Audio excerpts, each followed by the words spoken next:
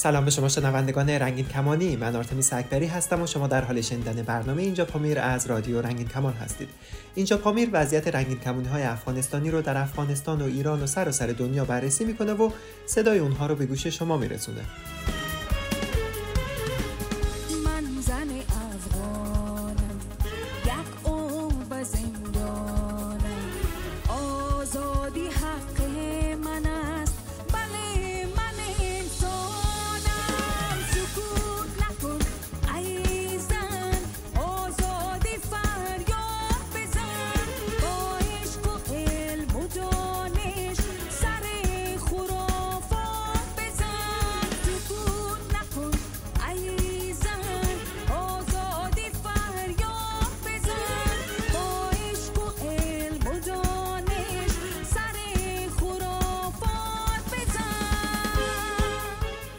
در این قسمت از برنامه شما مصاحبه من با رادیو افغانستان اینترنشنال را در رابطه با دادگاه کیفری بین المللی و همینطور جنایت نقض حقوق بشر و ستم جنسیتی یا همان جندر پرسیکوشن را خواهید شنید. دادگاه کیفری بین المللی نخستین دادگاه دائمی بین المللی برای رسیدگی به جرایم نسل کشی، جنایت علیه بشریت، جنایت جنگی و جنایت تجاوز علیه خاک یک کشور مستقل است. مقر آن در لاهه هلند قرار دارد. ایده تشکیل دادگاه توسط اساسنامه روم در سال 1998 تصویب شد و در سال 2001 این طرح به اجرا درآمد. این دادگاه فقط به جرایمی رسیدگی می‌کند که پس از تاریخ تشکیل دادگاه در قلمروی یکی از کشورهای عضو آن انجام شده باشد یا اینکه با تصویب شورای امنیت سازمان ملل متحد به این دیوان احاله شده باشد. این دادگاه تاکنون به 5 موضوع نسل کشی اوگاندا، نسل کشی کنگو، نسل کشی آفریقای مرکزی، جنگ دارفور در سودان و نسل کشی کنیا رسیدگی کرده. افغانستان یکی از کشورهایی هست که در سال 2003 اساسنامه روم را امضا و تصویب کرده. بنابراین دادگاه کیفری بین المللی میتونه به جنایات انجام شده در افغانستان از جمله نسل کشی، جنایات جنگی و جنایت علیه بشریت را بررسی و رسیدگی کنه. در اواخر سال 2022 میلادی دفتر دادستانی دیوان کیفری بین المللی اعلام کرد که به دلیل کمبود منابع فقط به جنایات انجام شده توسط طالبان رسیدگی خواهد کرد. از زمان سقوط افغانستان به دست جنگجویان طالبان جنایت‌های بسیاری در افغانستان صورت گرفته، از جمله نسل کشی و جابجایی اقوام هزاره در افغانستان، سرکوب شدید اقلیت‌های مذهبی، محرومیت شدید زنان از حقوق اساسیشان و سرکوب سیستماتیک و قتل جامعه افراد LGBTQ+. در ماه میلادی 2023 من آرتمیس اکبری به دفتر دادستانی کیفری بین المللی دعوت شده بودم تا درباره جنایت نقض حقوق بشر و ستم جنسیتی یا همان جندر پرسیکوشن صحبت کنم. در این نشست 3 روزه درباره اهمیت رسیدگی به جنایت طالبان علیه جامعه LGBTQ+ توسط دادگاه کیفری بین المللی تاکید کردم. در مصاحبه هم با رادیو افغانستان اینترنشنال درباره جزئیات حضورم در این نشست تاریخی گفتم و همچنین درباره تفاوت آپارتاید جنسیتی و جنایت نقض حقوق بشر و ستم جنسیتی یا همان جندر پرسیکوشن توضیح دادم. در ادامه برنامه شما مصاحبه من و گفتگوی من با رادیو افغانستان اینترنشنال را خواهید شنید.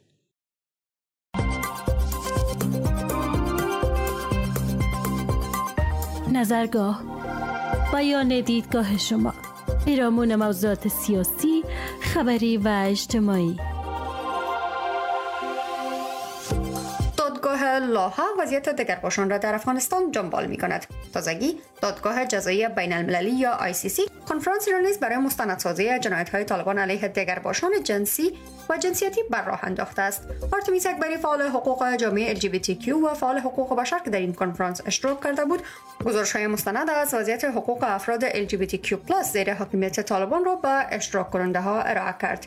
طالبان با ورود دوباره‌شان به افغانستان اقلیت‌های مختلف را مورد ستم و تبعیض و شکنجه قرار دادند.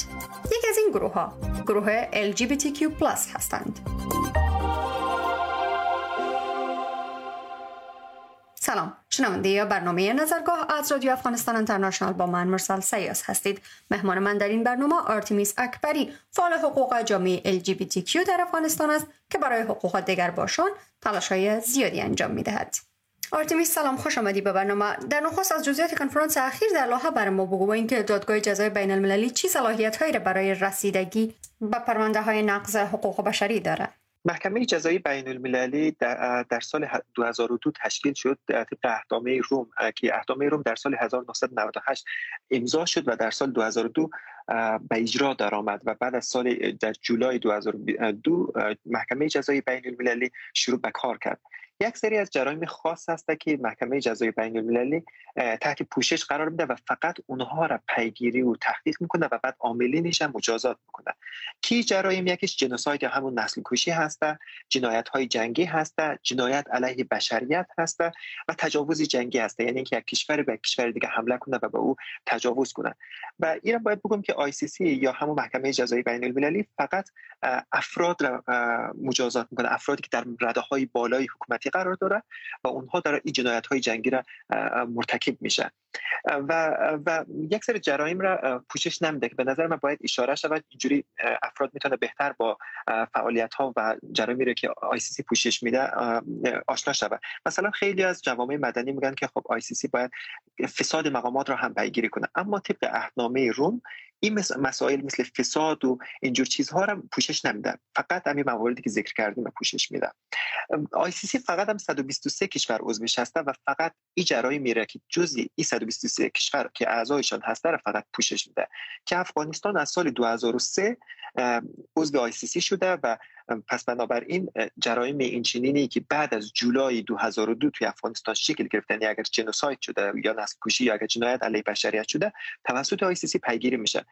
ICC الان خیلی مهم است به نظر از من که جوامع مدنی پیگیری کنه، از این جهت که از اواخر سال گذشته یعنی سال 2022 افغانستان یک پرونده باز داره، یعنی الان ICC داره تحقیقات میکنه در مورد این جرایم و جنایت‌هایی که افغانستان شکل گرفته و یک پرونده داره و اگه ICC به این نتیجه برسه که این جنایت‌ها توی افغانستان در حال رخ دادن هستن وارد عمل میشه و میتونه اون افراد و اون مقامات رده بالایی که داره این کارها رو انجام میده میتونه دستگیر و مجازات کنه.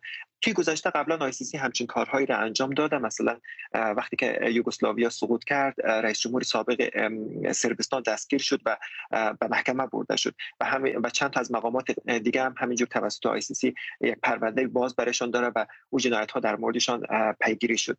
این مجموعه فعالیت‌هایی است که ICC انجام میده و خلاصه از کارهایی است که انجام میده. علی، پس برنامه در مورد این بگوییم که همه ما می‌دانیم که حقوق دیگرباشان در افغانستان زیر حاکمیت طالبان به گونه گسترده نقض میشه. شما فعال حقوق LGBT هستین و در آخرین مورد هم در محکمه جزای بین الملل که درباره جندر پرسیکیوشن در شده بود سخنرانی داشتین و حرف زدین. چه اتفاق افتاد و اصلا خود جندر پرسیکیوشن چیست و چه فرق با جندر آپارتاید داره؟ مستند خیلی سوال خیلی مهمی بود. من میخوام اول از آپارتاید جنسیتی شروع کنم، تعریفش بگم و بعد جندر پرسیکیوشن رو بگم، تفاوت‌ها رو بگم و بعد بخش اول سوالات شما میپردازم. آپارتاید در سال 1966 توسط سازمان ملل جرم‌نگاری شد و طبق احکام روم هم این مسئله جنایت علیه بشریت عنوان شده. آپارتاید یعنی اینکه سیاست‌ها و اعمال غیر انسانی که بر اساس تبعیض و جداسازی نژادی هستند، یعنی افراد بر اساس نژادشان گروه بندی میشه و اونها رو مورد تبعیض قرار میده. مثلا اونها رو از یک سری از حقوق اساسیشان محروم میکنه، اونها رو مثلا حق تحصیل نمیده، از حقوق اجتماعی و اینها محروم میشن. پس بنابراین طبق قوانین بین الملل آپارتاید فقط تبعیض و جداسازی نژادی هست و بر اساس جنسیت نیست. اما میبینیم که به تازگی فعالین مدنی و فعالین حقوق زنان از اصطلاح آپارتاید جنسیتی استفاده میکنه و مباحثی هم در مورد این مسئله صورت گرفته. اما آپارتاید جنسیتی باید ایره بدانیم که توی قوانین بین الملل یک جایگاه و تعریف حقوقی نداره که بتونیم از این مسئله حقوقی، از این جایگاه حقوقی بتونیم مثلا استفاده کنیم و عاملینش را مجازات کنیم. اما جندر پرسیکیوشن یا نقض حقوق بشر و ستم و تبعیض جنسیتی یک اصطلاح تعریف شده در قوانین بین المللی هست و از این مکانیزم میشه استفاده کرد و افراد را مجازات کرد. جندر پرسیکیوشن یا همون نقض حقوق بشر و تبعیض جنسیتی یعنی که مثلا یک گروهی از افراد را به خاطر هویتشان اونها را از حقوق اساسیشان محروم بسازیم و اونها را مورد تبعیض قرار بدیم. و توی احکام روم، اساسنامه روم، طبق ماده 7 فقره اولش این جنایت علیه بشریت عنوان شده، در کنار شکنجه و قتل و جنایت جنگی جنایت علیه بشریت عنوان شده همین مسئله تبعیض و ستم جنسیتی که میشه از این مکانیزم استفاده کرد و توی محکمه جزایی بین المللی همین عاملینش را مجازات کنیم. خب مثلا الان توی افغانستان ما همینجور که پیشتر گفتم، خب ICC از اواخر سال 2022 اعلام کرد که یک پرونده باز داره افغانستان و داره در مورد این مسائل مختلف داره تحقیق میکنه که مثلا یکیش همون نسل کشی هست که خیلی از فعالین حقوق افراد هزاره معتقد هستند که داره نسل کشی صورت میگیره، در مورد این مسئله تحقیق میکنه. یکی از مواردی که داره رویش تحقیق میشه همین مسئله جندر پرسیکیوشن هست که توی افغانستان رخ میده. مثلا ما الان میبینیم که زنان از حقوق اولیه‌شان محروم هستند، حق کار ندارن، حق تحصیل ندارن، زندانی میشن، شکنجه میشن، مورد تجاوز قرار میگیرن و یک تبعیض سیستماتیک علیه اونها داره اعمال میشه که ICC داره این مسئله را پیگیری میکنه. اما چه ربطی به جامعه LGBTQ+ داره که این رو میخوام بازش کنم؟ طبق عهدنامه روم هویت جنسیتی زن، مرد و افراد نان باینری یا هم افراد با هویت‌های جنسیتی غیر دوگانه تعریف شده و همینطور افراد جامعه LGBTQ+ تعریف شده. مثلا توی این مدتی که افغانستان به دست جنگجویان طالبان سقوط کرده دیدیم که جامعه LGBTQ+ از همه حقوق اساسیشان محروم شدن، هرچند حکومت پیشین هم حق و حقوقی نداشتن. اما الان می‌بینیم که افراد LGBTQ+ توسط طالبان دستگیر میشن، مورد شکنجه قرار میگیرن، مورد تجاوز قرار میگیرن و مواردی بودن که به قتل رسیدن. مثلا معاون دادگاه عالی طالبان همه فکر کنم 1 یا 2 ماه پیش بود که اعلام کرد که چند نفر محکوم به سنگسار شده و 4 نفر را به خاطر انجام فعل بد محکوم به این کردن که دیوار بر سرشان خراب شود یا چپه شود. دقیقاً شما قبلا هم در دادخواهی‌هایتان، در سخنرانی‌هایتان در پارلمان اروپا، در سازمان ملل از افراد LGBTQ+ و زنان ترنس هم همیشه یاد کردین. خب چیزی که حالا من میخوایم بپرسم است که همیشه از کمپ‌ها و اردوگاه مهاجرین هم گزارش‌های از آزار و اذیت افراد با گرایش‌های مختلف و متفاوت شنیده میشه. برای کاهش این آزار و اذیت چه راه‌هایی توسط سازمان‌های حقوق بشری و پناهندگی و مدافعان حقوق LGBTQ پیش بینی شده یا میشن؟ خیلی نکته مهمی بود. وقتی الان ما می‌بینیم که جامعه LGBT توی افغانستان هیچ امنیتی جانی نداره و اونجا خشونت و تبعیض و شکنجه را تجربه میکنه و وقتی از افغانستان فرار میکنه و به اروپا میره، باز توی کمپ‌های پناهندگی و کمپ‌های مهاجرین می‌بینیم که دوباره این خشونت‌ها را از سمت سایر مهاجرین تجربه میکنه که واقعا دردناک هستن. به نظر از من اولین و مهمترین کاری که میشه انجام داد این است که ما بیایم آگاهی رسانی و اطلاع رسانی کنیم. متاسفانه خب الان خیلی از افراد جامعه ما اصلا در مورد جامعه LGBT آگاهی ندارن و اصلا نمیدونن که این افراد چگونه هستن، چه زیستی دارن، چطوری زندگی میکنن. آیا اصلا خیلی اصلا فکر میکنن که همچین افراد توی جامعه ما وجود ندارن. و نکته دومی است که مردم ما اگه آگاهی ندارن، همین مسئله باعث شدن که با عینک دین و مذهب به این مسئله نگاه کنن و مثلا توی دین اسلام و بیشتر ادیان مثلا این مسئله جرم‌نگاری شده، این مسئله رو گناه پنداشتن و برای همین افراد را برای همین میگن که اینها به جهنم میرن، اینها مورد غضب خدا قرار گرفتن و برای همین سعی میکنن اونها را مورد خشونت قرار میدن و طالبان هم بر مبنای دین اون افراد جامعه LGBT را مورد مجازات قرار میکنن و حمله میکنن. مهمترین کار این است که فعالین مدنی، فعالین حقوق بشر، رسانه‌ها بیاید در مورد جامعه LGBT صحبت کنه، آگاهی رسانی کنه، اطلاع رسانی کنه که دیدگاه جامعه را تغییر بده.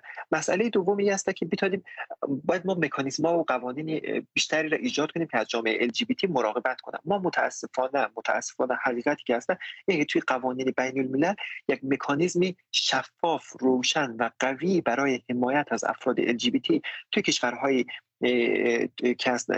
و مناطق جنگ زده و جامعه LGBT که توی حکومت‌های توتالیتر زندگی میکنه نداریم که از اونها اون مکانیزم‌ها مراقبت کنن. همین مسئله باعث شده که اون افراد آسیب پذیرتر شوند و تحت خشونت قرار بگیرن. پس نکته دومی است که ما باید برای تغییر سیاست‌ها هم باید ادوکیسی کنیم، دادخواهی کنیم تا بتونیم یک قوانین حمایتی را برای اونها توی سطوح ملی ایجاد کنیم و همینطور مکانیزم‌های بین‌المللی در سطح بین‌الملل ایجاد کنیم. شما قبلا از خشونت‌های طالبان علیه افراد LGBTQ LGBTQ+ حرف زدین و گفتین که همین مشاهده هم هستیم، گزارش‌های مستند وجود داره، در فرمان‌هایشان گفتن که اینا در ملای عام مجازات میشن. در کنفرانس‌های بین‌المللی هم می‌بینیم که معمولاً مدافعان حقوق بشر در مورد حقوق زنان حرف میزنن، در مورد اقلیت‌ها حرف میزنن، اما زمانی که از حقوق اقلیت‌ها حرف میزنن همیشه اقلیت‌های مذهبی و قومی بوده، هیچگاهی در مورد اقلیت‌های جنسی و جنسیتی نبوده و حتی در مورد حقوق زنان هم حتی در مورد زنان ترنس حرف زدن نمیشه.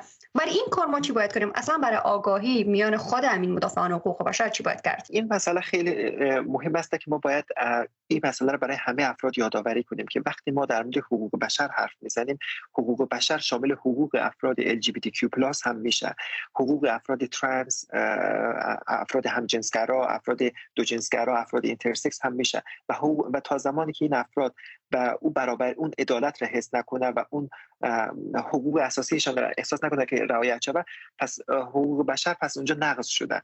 پس ما باید اول از همه به همه فعالین حقوق بشر باید واضح بسازیم که حقوق بشر مساوی است با حقوق جامعه LGBTQ+. همونجور که خودتان اشاره کردید، ما بارها توی کنفرانس ها دیدیم که وقتی از جامعه از حقوق زنان صحبت میشه، هیچ وقت در مورد وضعیت زنان همجنسگرا، زنان دوجنسگرا، زنان کویر، زنان ترنس اصلا صحبتی نمیشه. چرا که اصلا اونها رو متاسفانه زن نمیدونن. اما توی قوانین بین الملل مثلا همین اهدام روم و اینا، مثلا وقتی صحبت از زن میشه شامل زنان کویر، زنان ترنس، زنان همجنسگرا هم میشه. ولی متاسفانه توی بین فعالین حقوق ما، حقوق بشر ما، فعالین مدنی ما، متاسفانه در مورد جامعه LGBTQ+ هیچ آگاهی ندارن. بعضی وقتا من متاسفانه دیدم و با چشمان خودم بارها مشاهده کردم که آگاهی دارن متاسفانه، اما اونها را باز مورد تبعیض قرار میده و جامعه LGBT را نادیده میگیرن. ما نباید فراموش کنیم که جامعه LGBTQ+ خشونت را از همون ریشه تجربه میکنن که زنان توی افغانستان تجربه میکنن. زنان و جامعه LGBTQ+ از یک ریشه خشونت را تجربه میکنن و اون هم مردسالاری افراطی هست که توی افغانستان در جریان داره. برای همین خیلی مهم است که ما این ریشه ها را بشناسیم، این ریشه های خشونت را بشناسیم، روی اونها کار کنیم و افراد جامعه LGBT هم توی گفتمان های خودمان دخیل کنیم و بتونیم از حقوق اونها هم دفاع کنیم. من مرد همجنسگرا لازم نیست که حتما زن باشم تا از حقوق زنان دفاع کنم. و من مثلا اگر یک فردی هزاره نیست، لازم نیست که حتما هزاره باشه تا از حقوق هزاره ها دفاع کنه. و همینطور هم اگر کسی جزء جامعه LGBTQ+ نیست، لازم نیست که حتما عضو این جامعه باشه تا از حقوقش دفاع کنه. مسئله حقوق بشر مسئله جهانی هست، یک مسئله نیست که نسبی باشه، یک مسئله جهانی است و همه افراد این وظیفه رو داره که ازش دفاع کنه و به مسائل و گروه‌های وضعیت افراد و گروه‌های مختلف بپردازه. دقیقاً. تشکر آرتمیس از اینکه در برنامه ما را همراهی کردی و صحبت‌های خوب و جالب را بر شنونده‌های ما گفتی. اگه هر چلتی که اینجا روزن بند شکسته، تو خود کسی بشو که پنجره هاشو نبسته. اگه تو بازاره این پای تخت سود و سکه بهترین حرفه فروشه، آرزوته تکه تکه پشت رو به روی لحظه جنگل روشن فرداست، دوره کن تاریخ و امشب همه آینده اینجاست.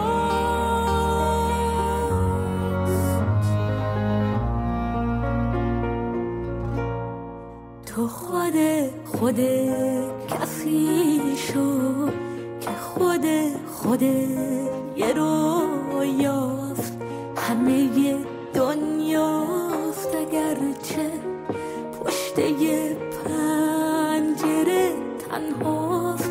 تو خود کسی شو که شکفتگی باهاشه، که خود رهایی، که خود تلاشه.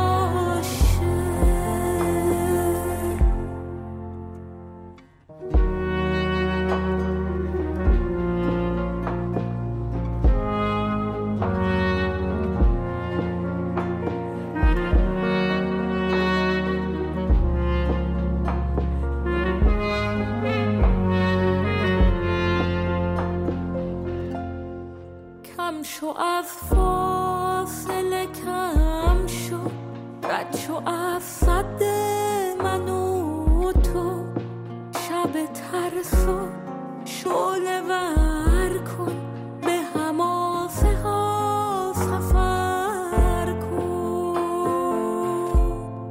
آخر راه ستیزه از سقوط و گریه دوره، اوج پایانه قصه لحظه طلوع نوره.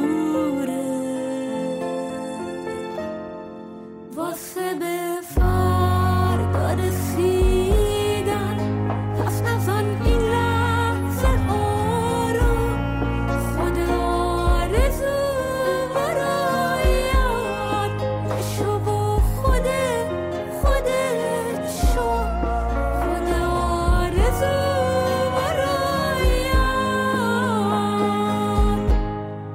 بشو و خودت شو. تو خود کسی شو که خود یه رویاست، همه دنیاست، اگرچه پشت یه پنجره تنهاست.